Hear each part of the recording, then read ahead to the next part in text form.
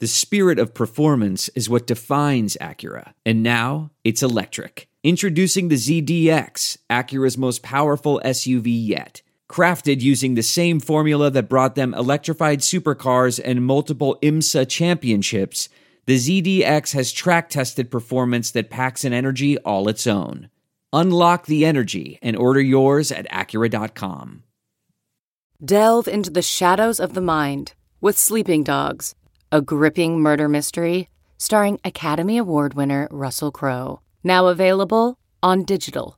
Crowe portrays an ex-homicide detective unraveling a brutal murder he can't recall. Uncovering secrets from his past, he learns a chilling truth. It's best to let sleeping dogs lie. Visit sleepingdogsmovie.com/Wondery to watch Sleeping Dogs, now on digital. That's sleepingdogsmovie.com/Wondery.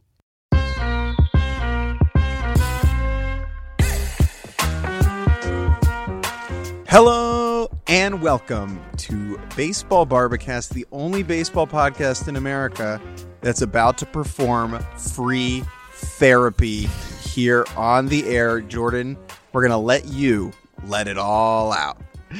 We promised you that when the postseason dictated it, we would get behind the microphone and deliver you our takes, our feelings, our reactions. And I will say that we were planning all along to get on the mic here late on Tuesday evening to react to 4-Game Tuesday, right? This might be the last day of the postseason where we get 4 games.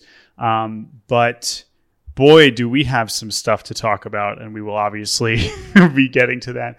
But again, we want to be transparent. Jake, let's set the stage. We are recording shortly before midnight on Tuesday night. We wanted to make sure we reacted to 4-Game Tuesday because this is just one of the more fun days of the season, of the postseason. And Jake, where are you right now? Because I'm still sitting at the desk that I normally am in my house in Richmond, Indiana. You don't move. Yeah. I move. I'm a mover. I'm a shaker. And I am at Yankee Stadium behind section 224, recording this podcast as I gaze over an empty, trash-strewn Yankee Stadium that hours ago was rocking. Okay. Talking about baseball stadiums being loud and their various types of loudness is usually stupid. But Yankee Stadium, and honestly, Houston is also like dumb loud. That's real stuff. But we are not going to begin here at Yankee Stadium. We are going to begin not with the first game of the day in Atlanta, but we are going to begin with the main event. The reason you are all listening to either commiserate or wallow alongside Jordan Schusterman's immense sadness and pain, because today the Seattle Mariners did not win a baseball game. They came about as close as you can to doing that without actually doing it, as the Houston Astros emerged victorious 8-7 on a 3-run walk-off home run by Yordan Alvarez. And Jordan, as I mentioned before, this will be free therapy. So let me ask you, how did that make you feel? Well, I tweeted a video of my live reaction, and that is a real live reaction. Anyone doubting that is not a real thing. And I tweeted this too. As soon as Robbie Ray came in the game, and we'll rewind a little bit here in a second, I was like, well, this is going to be something. I don't know what it's going to be, but it is certainly going to be something. And we ended up on about as far into one end of the spectrum of what it could be as you could possibly imagine. So, Jake, I'm going to break this into 5 sections. All right. Five I'm not, sections. listen, we're not going an hour long. This is how I've started to formulate this. Okay. This is how we're going to talk about this. We're going to talk about the game before the homer, right? Jordan, are these going to be, are the 5 sections, are they denial, anger, bargaining, depression, and acceptance? Well, no. The 5 stages of grief? Listen, Jake, I am a professional podcaster. I have not just set this up for my own therapy. This is for you too. This is for your, I do want your insight and input for this too. Okay. So first we need to talk about the game. Okay. Then we are going to talk about the decision to put Robbie Ray into the game. Okay. Great. Then we are going to talk about the decision to pitch baseballs on purpose to Yordan Alvarez. All right. Yes. Then we are going to talk about the decision to throw the pitches that Robbie Ray threw to Yordan Alvarez. And then we are going to talk about the aftermath. So let's talk about the baseball game, because I don't know how much you got to watch the rest of the game. I assume you tuned in late when it was getting close. But let's start at the beginning. They kicked Justin Verlander's ass, and the Mariners offense was just bringing it to him. And it was pretty impressive to watch. Everyone in the lineup, I believe, had a hit except for Carlos Santana, which is weird because Carlos Santana has faced Justin Verlander like 5,000 times and has 9 homers against him in his career. But everyone was raking. France was raking. Julio was making shit happen, right? Later, we get a Suarez homer. We get a Raleigh big hit. Kelnick has 2 hits.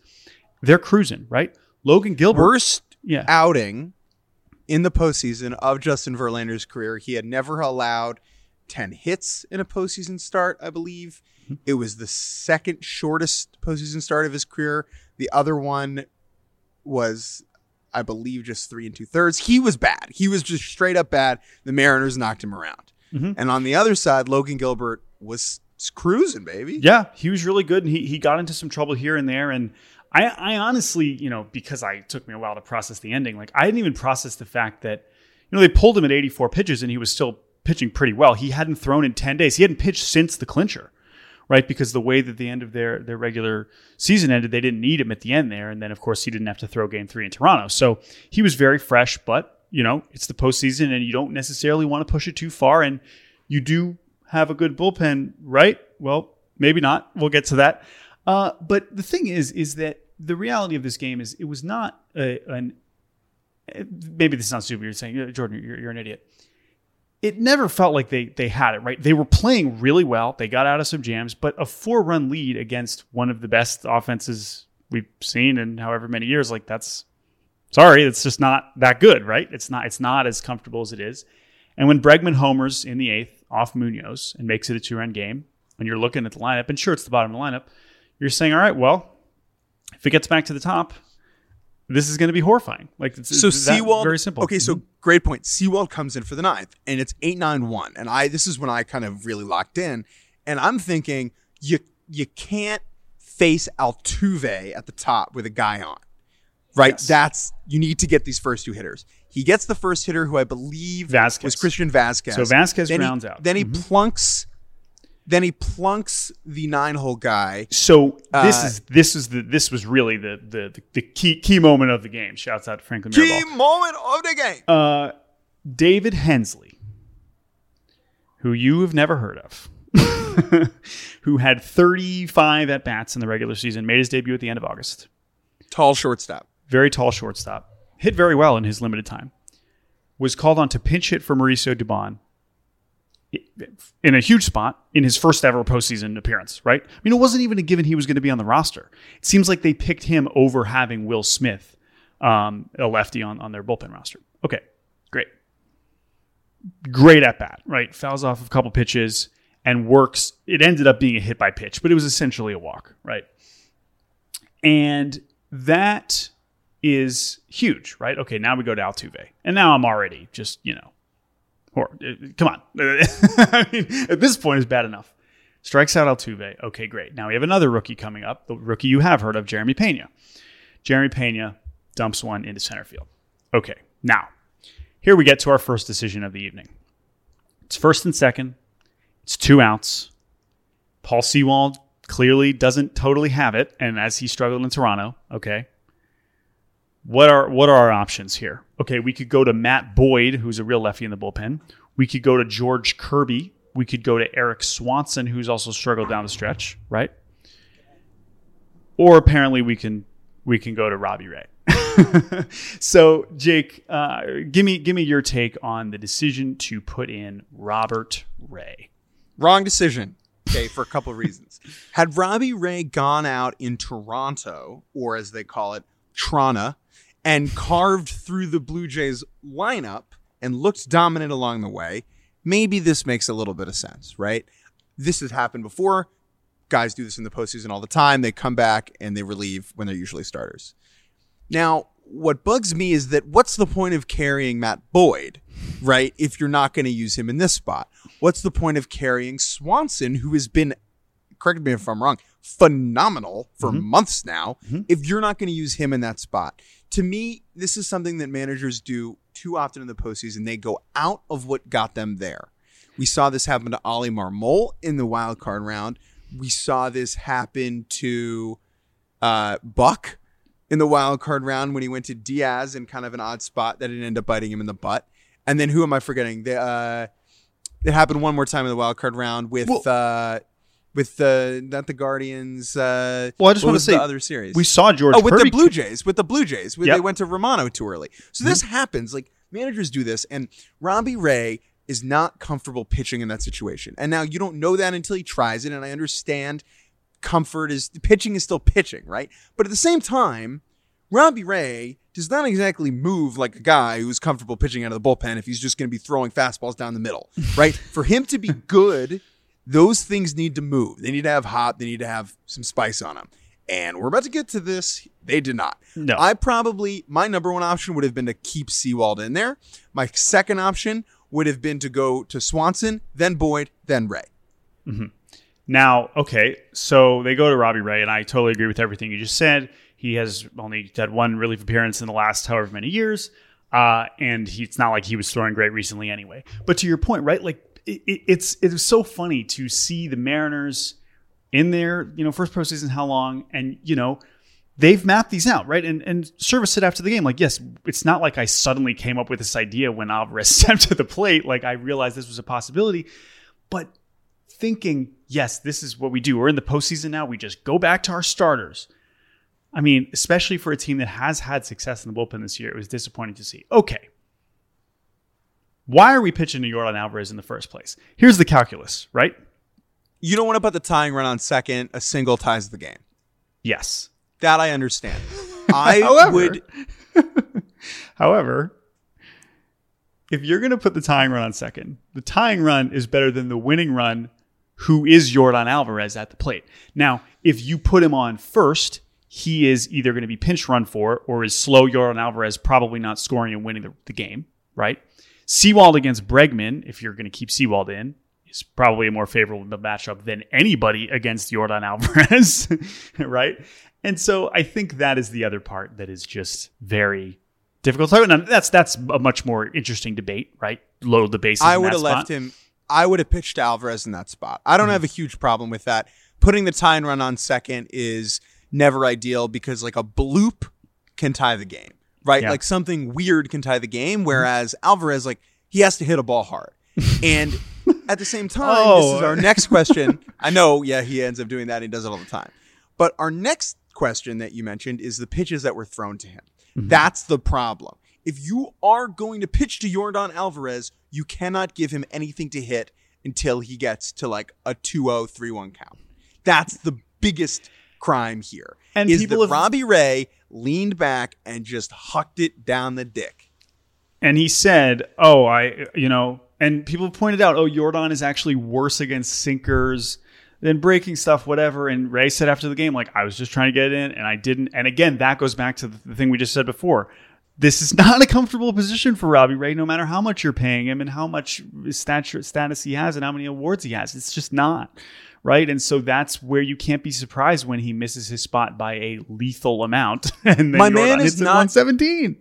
He's not trying to get David Hensley out either. That's the other thing. He's trying to get Yordan Alvarez out. And that's an unfair situation to put Ray in. I'm sure Ray wants the ball in that spot. That's great. But just, I want $1 million. Like it's midnight here at Yankee Stadium. I'm hungry and I want a cheeseburger, but I don't have it either.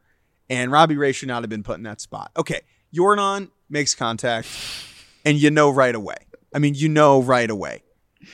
How are you doing? So some people pointed out when they responded to my video, how did you not scream? How did you we were so calm? And you could You're tell not a screamer. I was. That's true, right? That's just not really me. But also, like, so much of this, and if you're an Astros fan thinking about this, just laughing at me, it's like so much of this and preparation for this, as you know, Jake, is my reverence for Yordan Alvarez, which stretches back many years. Like, not that I'm saying I was like first to know he was good, but like I have been screaming to to everybody, he might be the best hitter in the world, right? And I know there's someone that hit 62 home runs for the Yankees, but like it's not. We're not just talking about, oh, he's a good hitter, let's pitch around him. Like, he's that good, and he has done it in October. We have watched him do it time and time and time again, right? And so that's the part where I was, that's why I started recording. I'm like, this could go as horribly as I could imagine. Now, 117 to the second deck. I mean, he could have hit a more normal home run that didn't, stab me in the stomach. But I was fairly prepared for something like that to happen, and that is why I simply slumped and did not scream in shock. Yordan looked genuinely surprised that he got such a bad pitch. Well, he got the same pitch the pitch before, and he fouled it back. Right. He was like, you want to do that again? Oh, okay, bye. So let's zoom out now. Let me make this point to you, Jordan. Oh, yeah. As someone who has experienced crushing postseason defeat before. Right. Well, this is the thing. This is my first thought, right? Was like, what is a home run that has been this devastating? And you've lived it. I think it's probably the closest in recent memory. 100%, right? Not that there haven't been other walk-off home runs, but when you compare a pitching decision that leads to something like this, XYZ, right?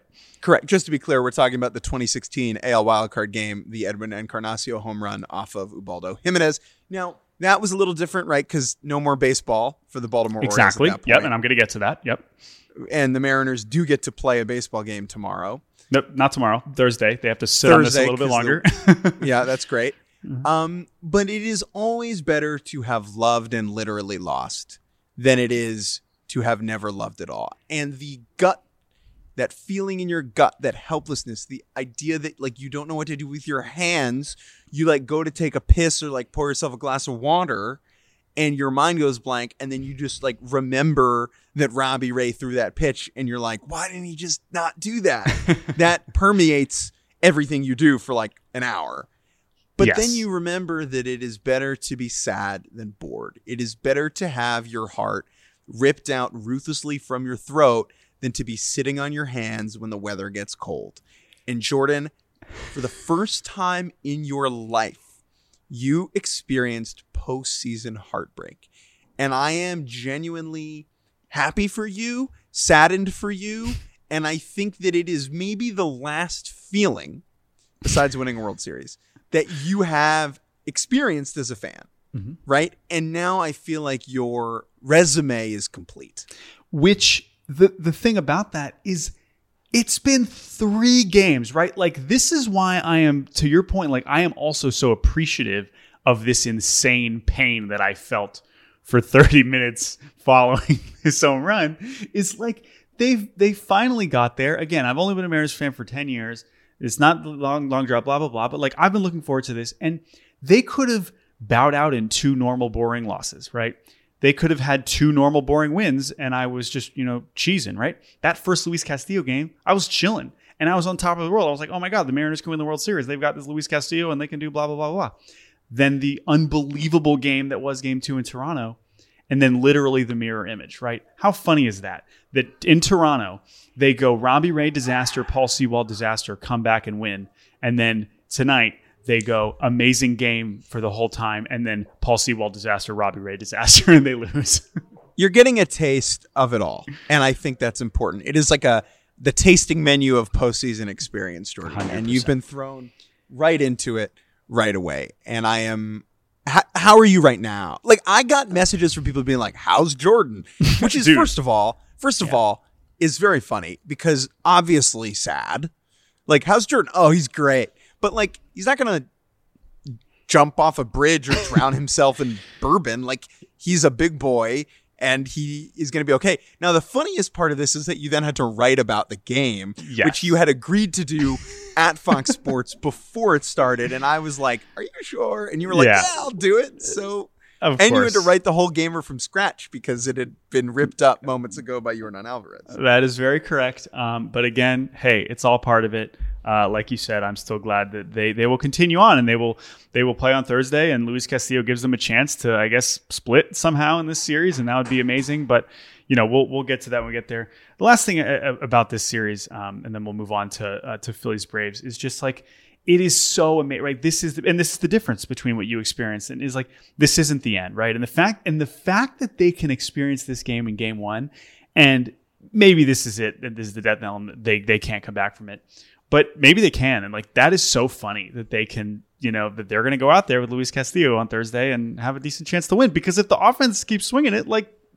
again, they played an amazing baseball game for 93% of the time. And so like, there is good stuff to come away from it. It's just, hey man, this sport in a is weird insane. way, you feel better right now than you would if they had simply lost a regular game. Right? Yeah. Because it's, if the offense comes out tomorrow and Castillo should dominate, like, you still leave with a split and you still feel good about that. Yeah, but it's really wild. So anyway, that was a game that happened. And yeah, it's also just so funny, right? Like, it happens, and I walk downstairs, and my lovely fiance Bailey's sitting on the couch, and she's a baseball fan too, but she had a busy day at work, and she's, she doesn't care right now. And I'm just gonna walk down, and like, part of me wants to go down and just like start freaking out, like, oh my God. And I just kind of stood there, and I was just like, hey, what's up? Like, you doing all right? Because I was like, it was nice to just like be like, oh, right. We're all doing this silly thing when we're locked in and we're watching, we're in our own universe, and then the rest of the world is just going about their business. So it was a nice little humbling moment to step back. And then eventually I did have to write about it, which was very funny. All right. As my girlfriend said during the entire Aaron Judge home run chase, did the guy do the thing? Exactly. In this case, it was quite the opposite. Anyway, all right, let's move on to Phillies and Braves, which, if you look at the final score, I mean, this was in some ways sort of, kind of, maybe heading to some kind of a similar ending, but not quite, as the Phillies prevail 7-6 in a very strange baseball game. Jake, tell me about this one. Max Fried, a man who is as reliable as they come, was awful. His worst start in over a year. I believe it was his fewest strikeouts in any outing all season, the fewest innings he had thrown in any outing all season. These two teams played a series, I think the second to last weekend of the year, and Suarez and Fried actually matched up in a game against one another, a game that Philly won 1-0. Both guys threw really well. It is very obvious from the Philly strategy today that they they learned from that experience. Instead of letting Fried get ahead in the count early with his fastball, then you have to deal with the curve, they were just hopping on heaters early from the jump. So Schwarber and Reese get out really quickly in the first, 2 outs, right? And then Real Muto, Harper, Castellanos, Bone, single, 2-run score. Couple of those on first pitch swings. And you're like, oh, weird. Philly didn't have a single 2-out hit in the entire series against St. Louis. They went 0 for 16 with 2 outs, right? And they won the series anyway. And won the series anyway. And they went hit, single with 2 outs in the first. And you're like, oh, something might be up. Then they pile on a couple more in the third. And you're like, this is weird. Fried does not have his best stuff. It's 6-1, then it's 7-1. Fried ends up getting knocked out in the fourth. And the big guy to talk about here, Jordan, Nick Castellanos, who all season long had turned himself into public enemy number one of greater Philadelphia because he was poo-poo and had gotten a 5-year, $100 million contract, 95 OPS plus, and bad defense to boot. He goes 3 for 3 in his first 3 at-bats and 3 RBI, 2 of which were on the first pitch, 2 of which were with 2 outs. What? Well, Castellanos is exactly the kind of guy, right, that can just suddenly turn it on. I mean, his track record is too long to where you think a 3-hit game is impossible, but obviously the results this season have been extremely underwhelming. And then we'll get to his, play at the end of the game, which I think you made a great point about on Twitter. But so then the Braves are poking back into it. Brogdon, so no bueno. The thing here to talk about Ranger Suarez, the Phillies pitcher, was honestly just as teetery and tottery as Fried was, except that he was able to escape 2 bases loaded jams, one in the first, one in the third. And so even though he was very shaky and left, I don't think he made it through 3. Yeah, he only got didn't three make it and a through third. 4. Yep. Mm-hmm. Didn't make it through 4. Like, he was able to limit the runs. He only allowed 1 earned run in 3 and a third, whereas Fried allowed 4. That was kind of the difference in the ball game. Philly's bullpen having to pick up, what is that? Doing the math, that's 4. That's a lot of outs. So I guess that's 17 outs that a mad bullpen was tasked to get. And they got exactly that. The Braves chipped away, got some against Connor Brogdon. Brad Hand came in and was good. Sir Anthony Dominguez threw 2 innings and was absolutely dominant. But heading into the 9th, Jordan, it is 7-3. Philly's hanging on. 2 runners get on against Zach Eflin, who was... Here comes Zach Eflin, the closer. Sure.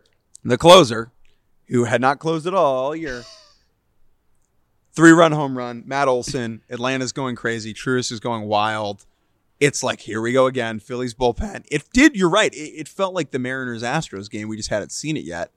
But somehow, some way, Eflin buckles down and gets William Contreras and gets Travis d'Arnaud, and the Phillies escape Atlanta with a 7-6 win. Contreras with the ball to Castellanos and right. Oh, yeah. Let's talk about that. And you made the point on Twitter that catches, good defensive plays made by bad defenders are often better highlights than those made by our Gold Glovers. And I think this is so true.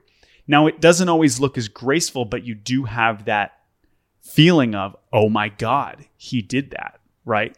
Instead of, oh my God, what a play, you say, oh my God, how did he do it? If there's a ball hit into the gap between like 2016 and 2021 in Tampa, you're like, oh, Kevin Kiermaier's got it, right? You assume an out. Now, maybe that's not fair, right?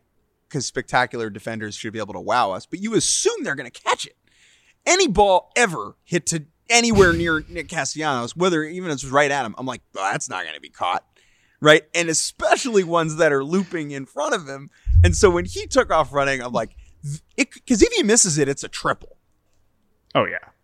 And then you have a run on third, tying run. The tying run on third, yeah. And yeah, there was a similar, when I was in Seattle, I think it was the Sunday game, there was a similar play, not as high stakes, but Jesse Winker, who's just been horrific in left the whole season and is in a similar bucket as Castellanos, former Reds teammate, where it's like only athletic in the box and nowhere else. And he made like a jumping grab at the wall to like, stop a run. And everyone went crazy because it was like, how did he just do that? So I totally agree with that point. And then that caps off an incredible game by Castellanos at the perfect time for them. It has the same kind of energy as like a lineman touchdown. It's like, wow, I can't believe this unathletic gentleman made such a wonderful play. So that means Philly has taken one of the 2 games in Atlanta, and then they have Zach Wheeler going tomorrow against Kyle Wright, who is magically and suddenly good. I, all of a sudden, really like Philly's chances to take this series. Jordan, anything else on this before we take a quick break? No, I think it is looking pretty good, and they almost Phillied it, but they made it happen, so good for them. All right, we're going to take a quick break. We'll be right back on Baseball Barbacast. Buck O'Neil dedicated his life to teaching us about the heroes of the Negro Leagues and demonstrating that you could get further in life with love than you could with hate. Now is our opportunity to say thank you to this legendary man. Join the Negro Leagues Baseball Museum as we celebrate Buck's long overdue induction into the National Baseball Hall of Fame by supporting our Thanks a Million Buck campaign. It's an effort to raise at least $1 million by fans donating $1 or more in support of the NLBM. Remember, every buck counts. To donate, visit ThanksAMillionBuck.com. We're back here on Baseball Barbacast. Jake Minster and Schusterman. Now, I am in the Bronx, and I'm not here by accident. I came here on purpose, as I do very often, to see the Yankees. Woohoo! Wow. Everyone knows the Yankees. That's great. Jake,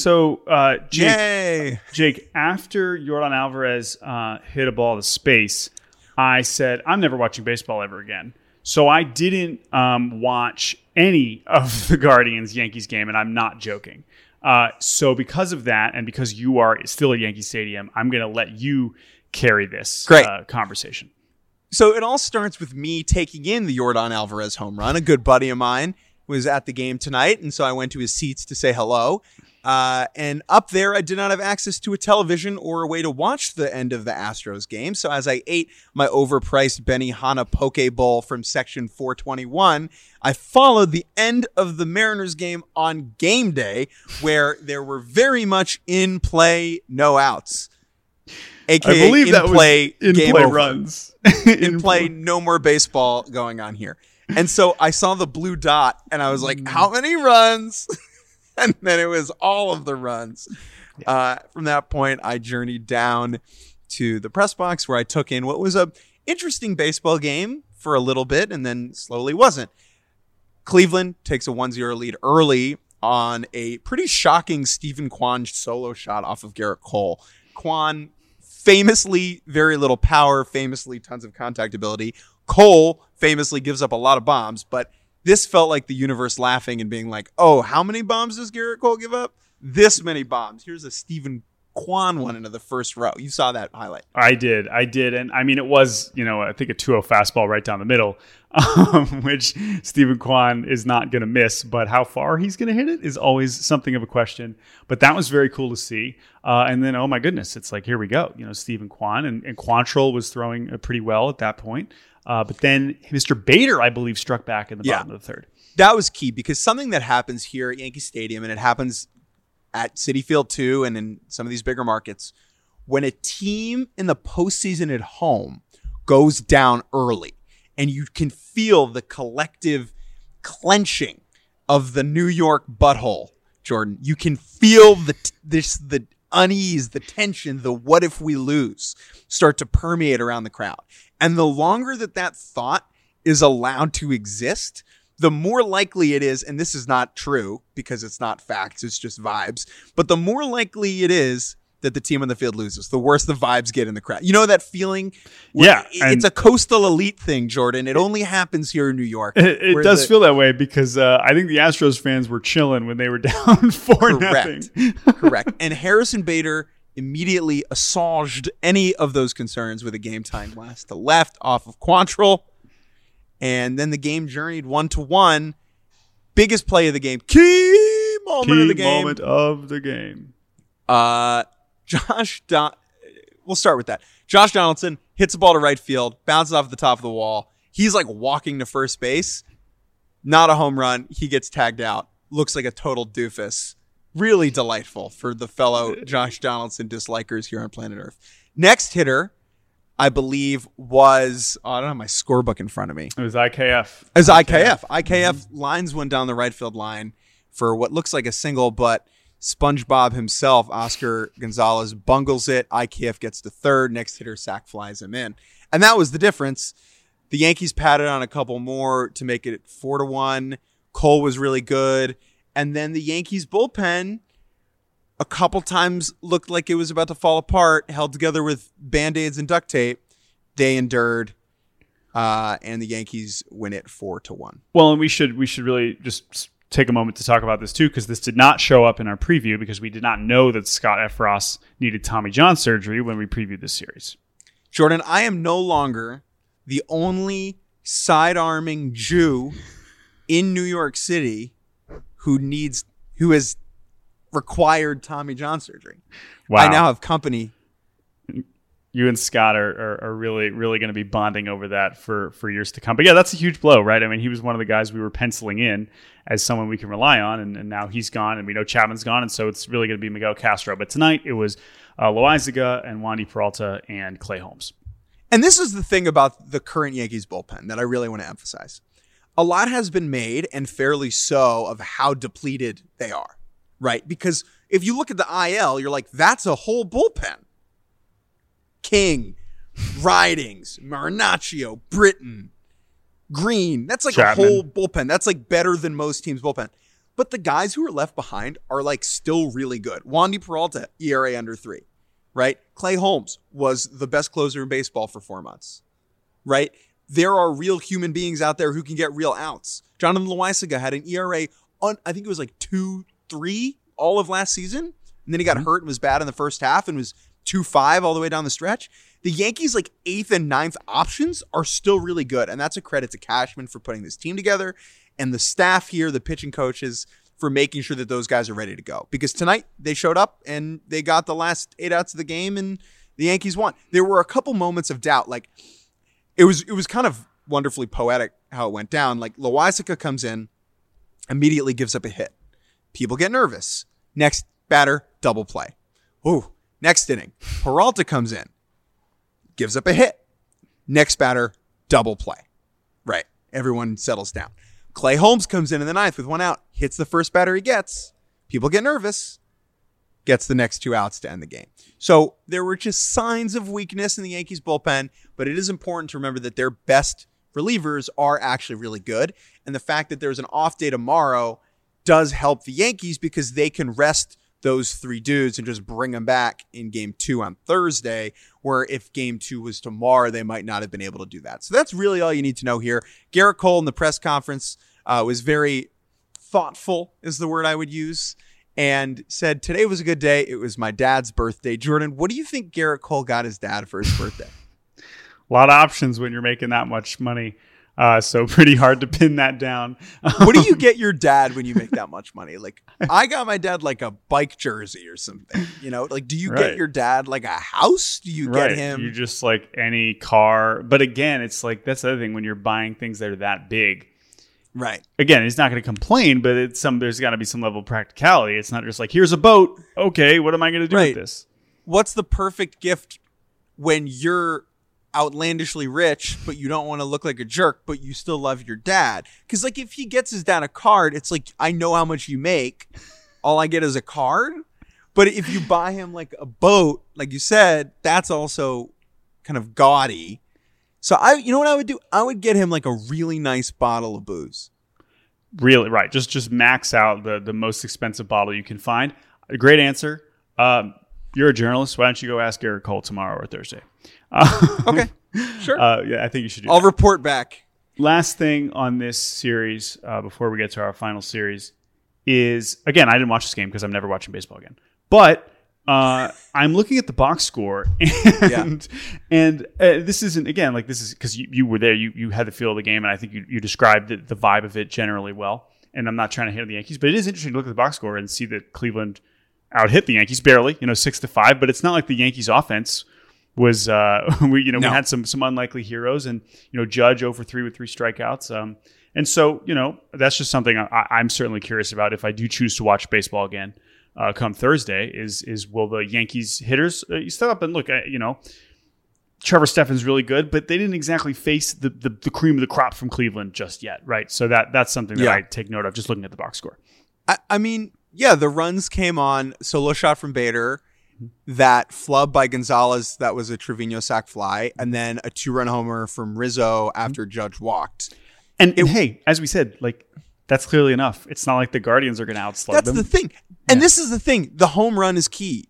A-Rod can go on broadcast all he wants to talk about stringing hits together. But the Guardians lost this game with more hits than the Yankees did because the Yankees are able to put the ball over the fence repeatedly. And Cleveland cannot. They cannot. We know that about them. Yes, here's the funny thing. Someone tweeted this. They have scored all their runs this October on homers. Cleveland has so far. Which does not tell you all four of them. All 4 of their runs have been on homers, okay? Which is great, but honestly emphasizes the point of how key homers are in the postseason, even for a team like Cleveland. So maybe they can get one. I was hoping for like a Josh Naylor moment off of Cole. I thought he was kind of the perfect guy to get him. Cole sequenced him really well all night, got him chasing the knuckle curve in his first at-bat. Naylor didn't look totally comfortable, ended up going 0 for 4 on the night. Game 2... I do like Cleveland's chances behind Bieber, but this isn't rocket science. They need to score more than a run.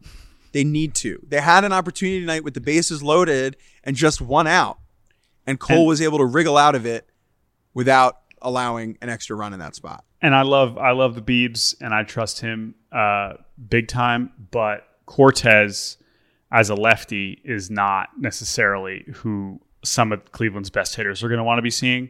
So again, offense is going to be a struggle for them even in games that they win. So that's why Naylor's OPS against lefties this year was 344 points lower than his OPS against righties. Yeah, and then Jimenez doesn't have big splits, but and Ramirez is amazing, but even Quan, right, and Brennan, whatever. It's just it's a little tough. So, and Naylor's a big part of the offense. So, whatever the offense is, I guess.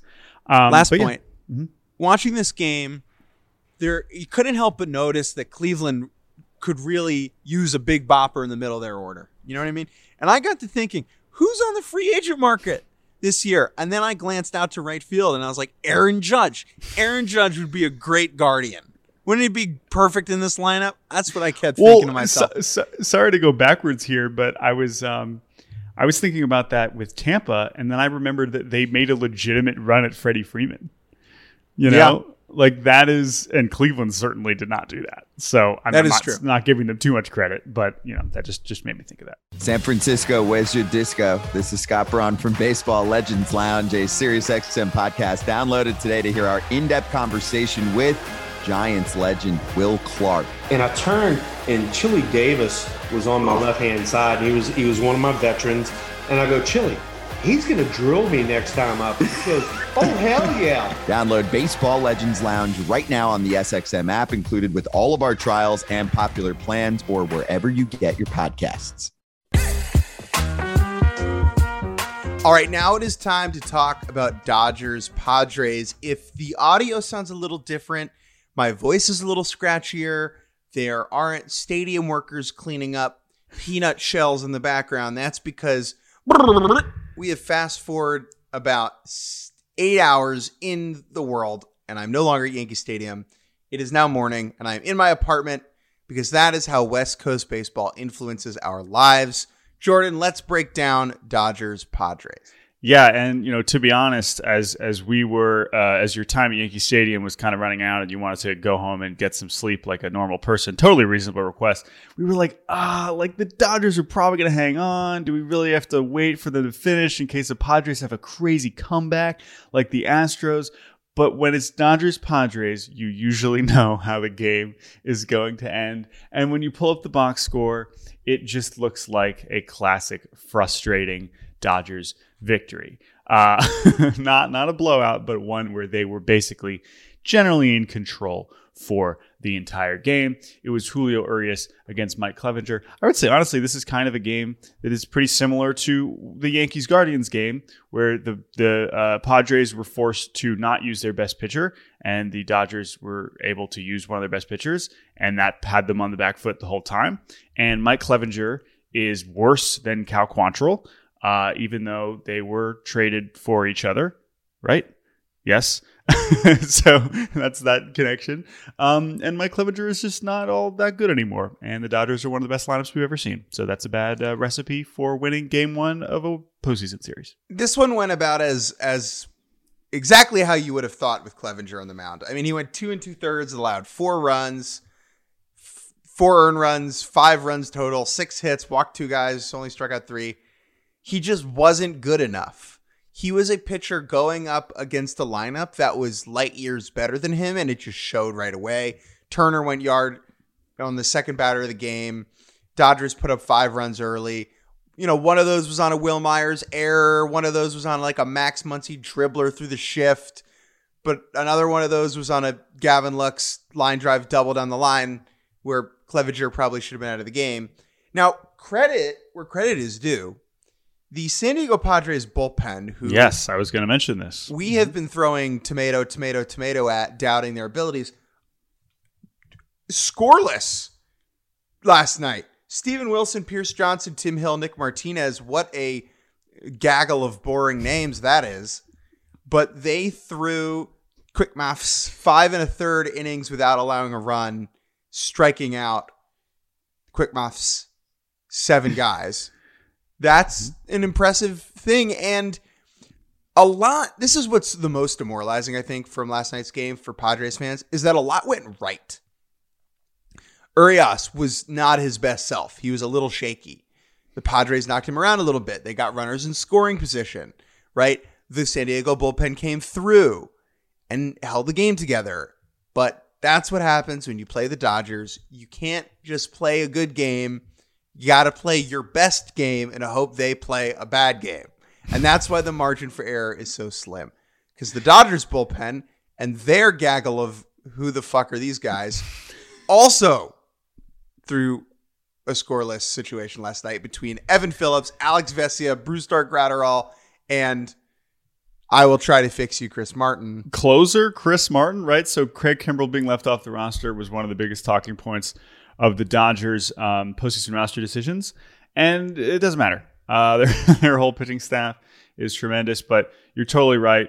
Padres having 5+ scoreless, hitless innings against the Dodgers is very impressive, and I guess maybe a good sign. But the Dodgers haven't played in a week, and they are now gonna get kind of cruising here.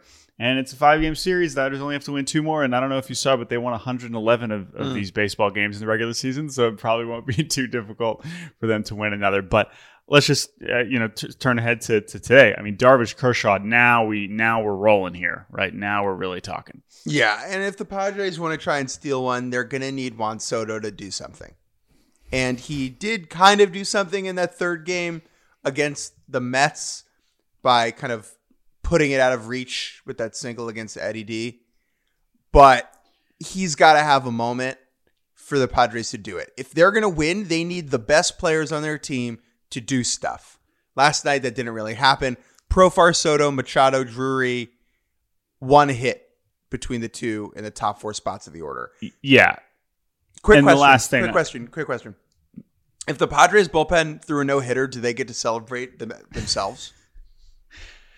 Oh, that's funny, right? If say Mike Clevenger got 0 outs, but allowed 5 runs, and then the Padres bullpen throws a no-hitter in a loss. Yeah, can you celebrate that? I think against the Dodgers for sure. I think you get to have a beer for sure. That's a beer. You're at least feeling pretty good. But yeah, I mean, and you're looking at the game log, top of the 6th, Soto walk, Machado single to lead off, first and second, nobody out against Evan Phillips, who started the inning. Bell pinch hits, strikeout, Will Myers double play, and then that's the killer. And Myers hit it really hard. It was just right at second baseman, and they turned 2. Yeah. So yeah, this is gonna maybe go how we think.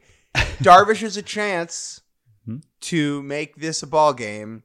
Do I think the Dodgers will win anyway? Yes, I do. Because, like Jordan said, they won 111 games. Mm-hmm.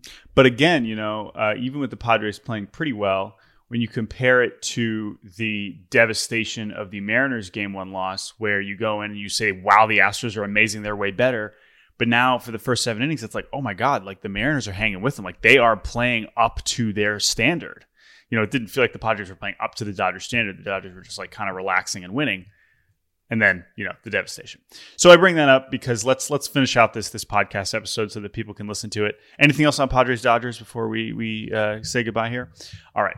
So as Jake mentioned, we fast forwarded 7 hours, which means I had to go to sleep and lie in bed and look at the ceiling and picture Yordan Alvarez hitting a ball to the moon 500 times. And I just wanted to add a couple other thoughts before we say goodbye about this moment. Wow. Because you literally slept on it. I literally said I had to. I had no choice. I was not just going to wait. And then you really would have heard a quite a delusional version of me this morning. But the first thing to point out is what I think people who were not as emotionally distraught were able to immediately react to in the moment, which is our good friend Foolish Baseball, who tweeted in the mere minutes after, because he had an inkling. This is the kind of thing that I love to think about when I'm not extremely emotionally invested, which is that the Yordan Alvarez walk-off home run had the highest win probability added of any play in postseason history, passing Kirk Gibson's walk-off in 1988, which... and the top of this list is just an incredible list. And just so we don't have to get too in the weeds here, but it's basically how low is the win probability at the moment of that plate appearance ending for a game, and what is it when the plate appearance is over? And that's what that was, right? Down 2 outs in the 9th against what is a good team and whatever. There it is. And the fact that it was the first walk-off home run down by multiple runs in the postseason ever is incredible. Is honestly borderline impossible to believe. There are so few postseason games.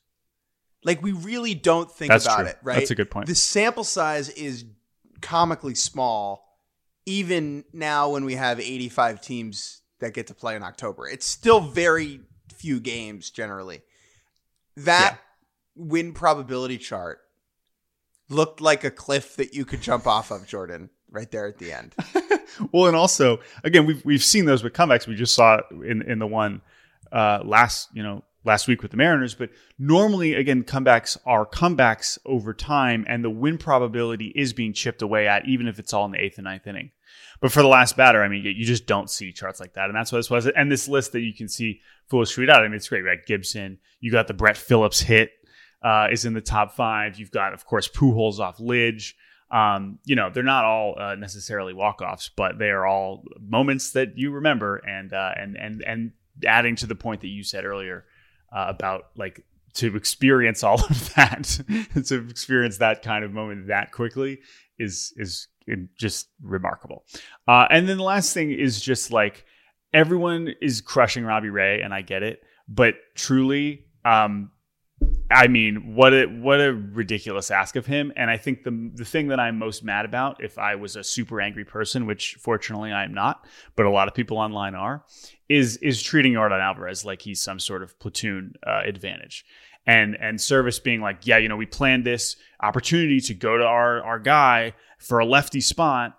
Like, dude, it's Yordan. Like, he's got 1,000 OPS against lefties. He has a higher batting average against lefties. Like, this is ridiculous. Like, honestly, you should just be putting your best pitcher on the mound, and that isn't Robbie Ray in that spot. And so that's the part that I am most irked by, that I wanted to say, and hating on Robbie Ray to this degree feels pretty ridiculous. But there are whatever. certainly some things one could critique Robbie Ray for.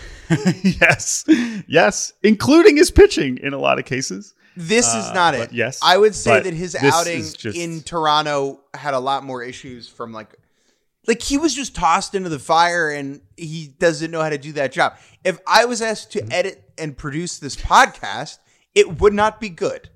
Now, that doesn't mean Yordan Alvarez would come in and embarrass me in front of 40,000 people, but I would still fail, right? Because it's not a role that I am skilled at or familiar with.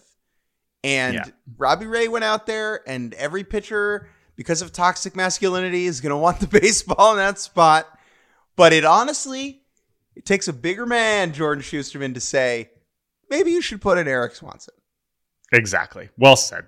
On that note, this is the end of this podcast. We will be back later this week for another fourth pod of the week. We don't stop. We told you guys we'd be bringing the noise, and we hope you appreciate it. If you would like to email us with your distraught Mariners thoughts, by the way, we got an incredible Mets email that we will try to get to at some point because it was so good. We'll sit on that and read it when DeGrom signs with the Brewers. Okay, we'll save on that. So, you know who you are if you're listening. It was a fantastic email. But baseballbarbicast, barbcast@gmail.com. And let me say, I am very much going to these games now. I will be at the Yankees Guardians workout today at Yankee Stadium. I am in all the press conferences. If you, Barbicast listeners, have actual, meaningful, thoughtful questions for people on these teams, send them in, and I might ask them. Okay, and I'll let you know how it goes. Now, if your question is, Terry Francona, what it do, baby? I'm not going to ask that. But that's not clearing the bar that you're setting here. But I'm giving an opportunity. I am willing to crowdsource my access, Jordan. Well, as we said earlier, you got to find out what Garrett Cole got his dad for his birthday. Okay, that'll be my job today. I'll take care of that today. Maybe should I bring the mic and record it for the pod? I mean, I don't know. I mean, it might, if it's in a press, it depends if it's in a presser or not, right? But I mean, but go right ahead. But that also reminded me, we did not get to talk about the incredible Garrett Cole quotes before the game in our friend Lindsay Adler's article, which, let me tell you, the Angels were just getting all kinds of strays yesterday with the Garrett Cole talking about how he could be flipping burgers and relaxing in October instead of pitching for the Yankees if he had signed with the Angels, combined with everyone being like Jared Kelenic has more postseason hits than Mike Trout. It was a rough day for the Angels franchise. not to get too morbid, but Eric K going to prison for 22 years. That too. It was not a good day for the Angels, and they have not played baseball for a week. All right. That's it. That's the end of this podcast. And we're done. We'll see you later this week. Exact time TBD. Did you say Yordan? Yordan? Yordan has made Jordan very sad. But also, I love Yordan so much. I can't help it. As painful as it was. I'm glad it wasn't Aledmus Diaz.